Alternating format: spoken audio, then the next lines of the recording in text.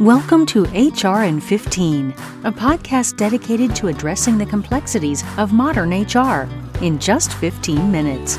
Brought to you by Prestige PEO, simplifying HR. Hi, everyone. It's that time again for another episode of HR in 15, a podcast covering all things HR from Prestige PEO. As usual, I'm your host, Eric Fudum, Chief Operating Officer here at Prestige. We have a very special guest today. We have Karen Haycox, CEO of Habitat for Humanity in New York City. Karen has been with Habitat for over 20 years, traveling around the world with a leadership role on a number of different initiatives, including the Carter Project, Global Disaster Responses, and many other projects and initiatives. I am super excited for Karen to be here.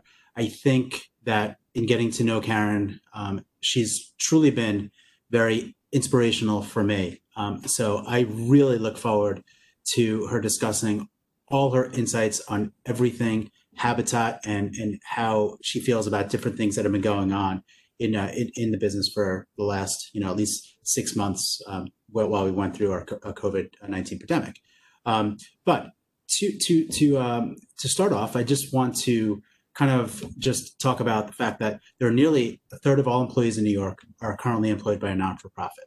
As young professionals increasingly seek careers in the not-for-profit sector, Habitat for Humanity in New York City and similar organizations are becoming growing employers. Karen's here, and she's going to share, again, her insight and experiences in building a new kind of corporate culture within not-for-profits, as well as her corporate partner companies.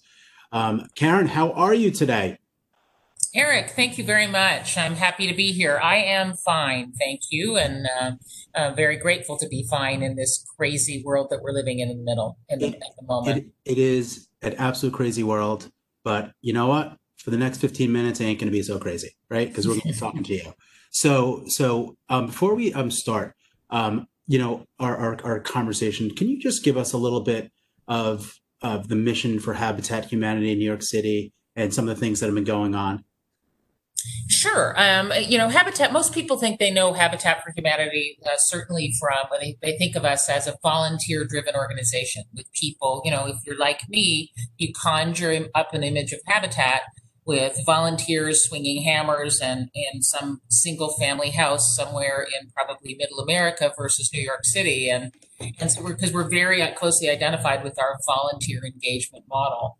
And in fact, we are that in New York City. Surprisingly enough, we have a lot of opportunities in quote unquote normal circumstances to engage volunteers in the work that we do. I think it's really our secret sauce, if you will.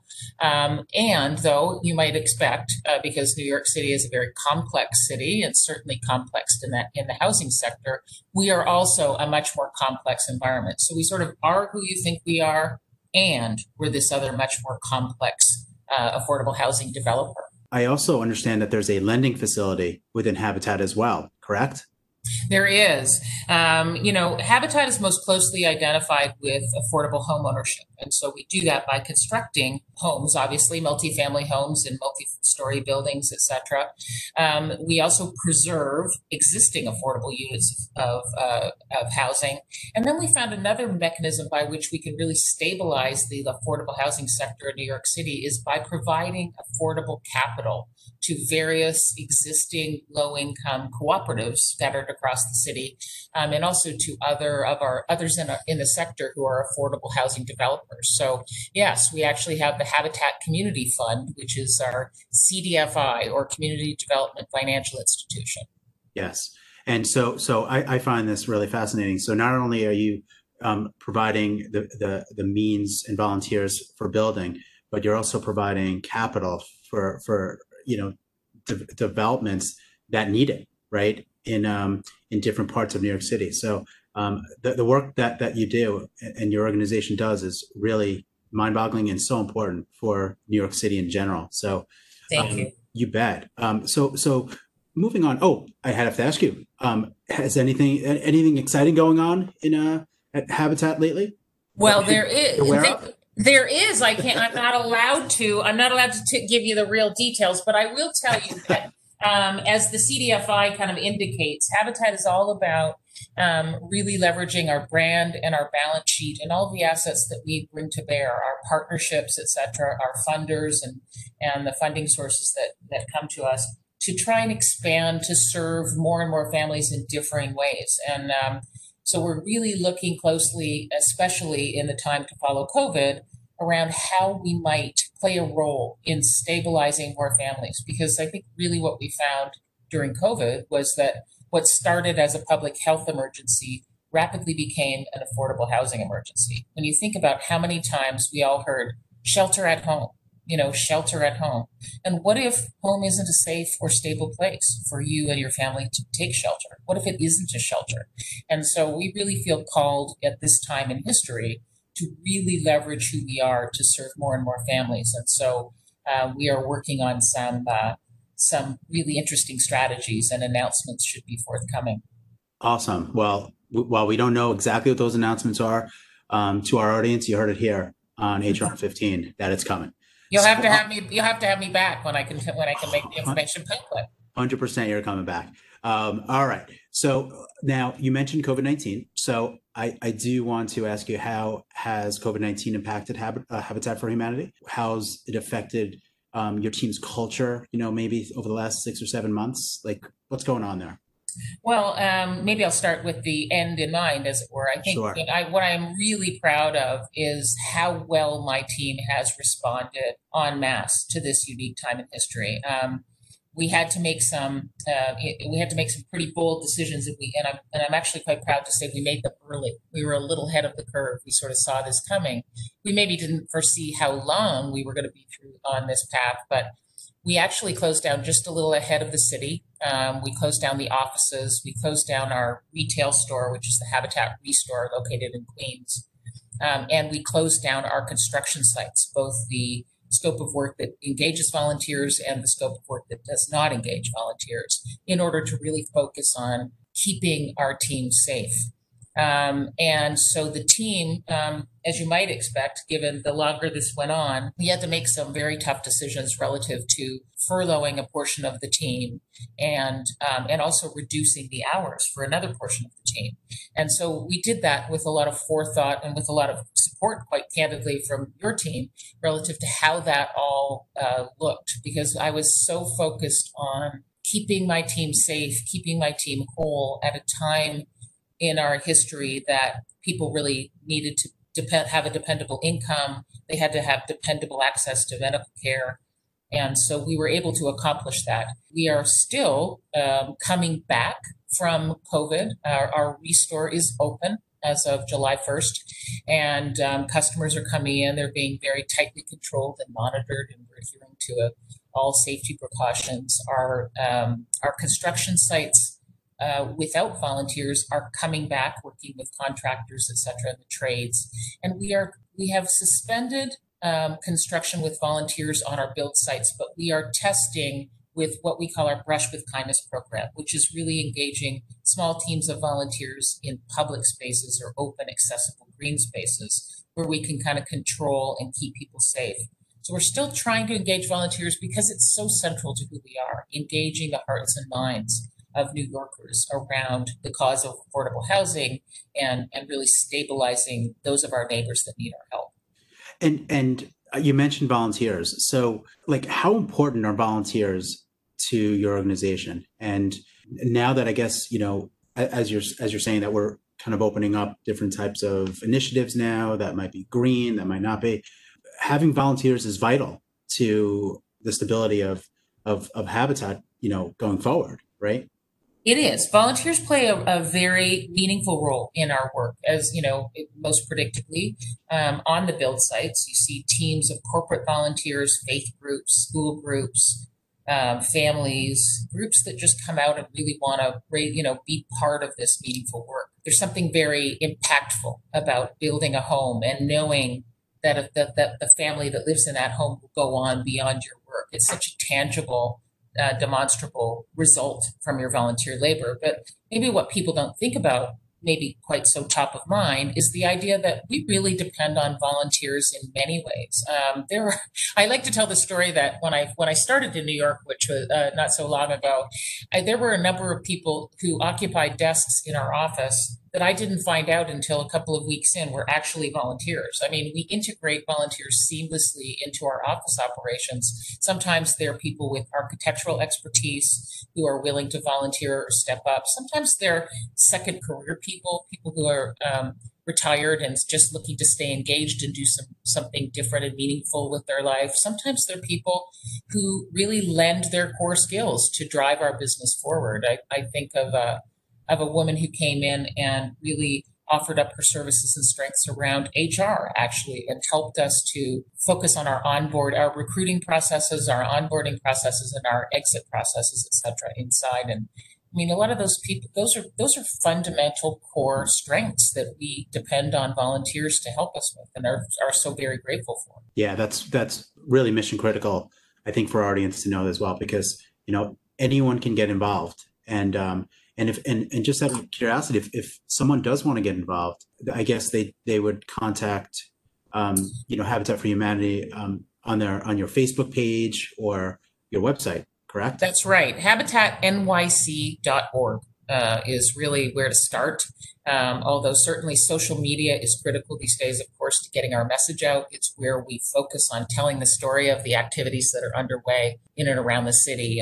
And so, yeah, absolutely. HabitatNYC.org. Come and find us. We will put you to work, whatever it is that you have. That you are eager to offer. We can always find a place for a willing volunteer. Yes, awesome, inspiring as usual. Let me shift topics a little bit in terms of talking about a not-for-profit employer, comparing what you do for a for-profit, especially in the real estate sector. How do you find that? How does that work?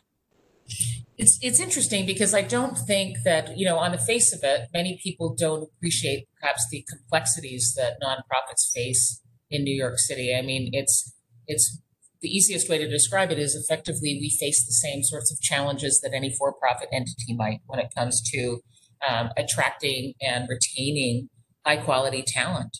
I think maybe one of the opportunities, and these opportunities exist in the for-profit sector too, but obviously there's an opportunity for people to get a toehold in their chosen career early, if they're a young professional, et cetera, somebody who's always had an interest in housing or wants to get, kind of their proverbial feet wet working on housing in New York City. So nonprofits are a great place to do that. And they don't have to move on in order to do credible, meaningful work. We have a lot of long-serving employees who have really been with us 5, 8, 10 years, and they have a career path and they've learned new skills and taken on new challenges, and they each play integral roles in the work that we do, as well as leadership roles in setting the stage and the strategy for the future. So, I think we face so many of the same challenges. Compensation in New York City is a significant challenge that we all face. I mean, while I believe certainly that there is a return on investment working for Habitat for Humanity that is non-monetary in terms of really believing, as you work really hard, as we all do, that you're making a meaningful difference. If you're like me, I know my employees have a litany of faces and stories that they hold on to about the families that we work to serve. And there is something really affirming about that I think any employee base seeks to pursue. But I think also, as we seek to recruit younger talent, there seems to be in the sector, I think studies show that people are looking increasingly to where they are employed to be engaged in the community, to be making a meaningful difference. We know that's true from some of our external corporate partners, and I know that holds true internally with my own staff. So it's really interesting. So the fact that people, want to contribute and, in the real estate sector and really, build for the greater good is a really attractive quality in getting people aboard, right? Whether it's young or anyone, right? Yeah, absolutely. I think it's very true is that people they recognize the sort of the mission critical or the mission focus of our work. For my own self, my career path started in the for-profit sector in advertising, and I can tell you on measure, when I worked in the for-profit sector and my 20 plus years in the nonprofit sector, I have worked as hard or harder in the nonprofit sector. I think the difference for me is when I put my head on my pillow at the end of the day, I believe that I'm making a difference in the world, and that means something for me. That means something to me. There is something very meaningful to me that I carry with me every day. It just sounds so completely rewarding. It really does. And just one final quote, because I was thinking about this. So with volunteers and then your regular staff, like it just seems it's a lot easier to maintain a real nice positive culture and morale because there's one common goal, right? Is that a fair statement? I think it's a fair statement. And, this is work like any other work. And so, it's incumbent, I believe, on me as the CEO and as my leadership team to set the corporate culture that addresses the needs of any workforce. And so we focus, I tend to think that I spend a good deal of time focused on the culture that we set in our organization, the assets that we bring, the compensation that we offer our teams, the opportunities for professional development and for career growth. I think that all of the same things on measure that are meaningful to any employee are also applicable in the nonprofit space. And so we spend a good deal of time on systems and processes and really trying to run a professional shop, because when the going gets tough, I think the mission slant to what we do will sustain you when the going gets tough, and the going will get tough. So you still have to have the structures in place that will support your team, because I'm only as good as the team that reports to me. That is the God's honest truth. As sort of a strategy, I think of myself as a bit of an orchestra conductor, giving life to the good ideas and setting aside those that maybe need to be set aside, and really listening to the good ideas that come from my team. And the going, and on top of that, the going has been tough. And at least for the last 6 or 7 months, you've been a true leader for your organization. Individuals that I speak to regarding your organization are so glowing of what you do, how you lead, and the many people that you help in New York City outside of the organization. So I think sometimes you probably don't realize how much power and good you are doing for New York City. So obviously, thank you so much for everything that you do. What I will say is that if you, and we talked about this before, if you want to learn more about Habitat and how you might be able to get involved, you can find Habitat for Humanity in New York City on Facebook. It's right there. Or you can send a message on Facebook, or you can go directly to their website, Habitat New York City, nyc.org. Karen, did you have fun? I did. I had fun. Did you have fun? I love it. I can't get enough. I could do this all day. And you know what? Speaking of that, we will do this again. We're going to have you on for our next episode. So thank you again for our listeners for tuning in. Stay tuned for more with Karen Haycock soon. And be sure to check out all our episodes of HR15 on your favorite podcast app or on hr15.com. We will see you next time. Thank you. For questions or more information on today's topic, visit prestigepeo.com.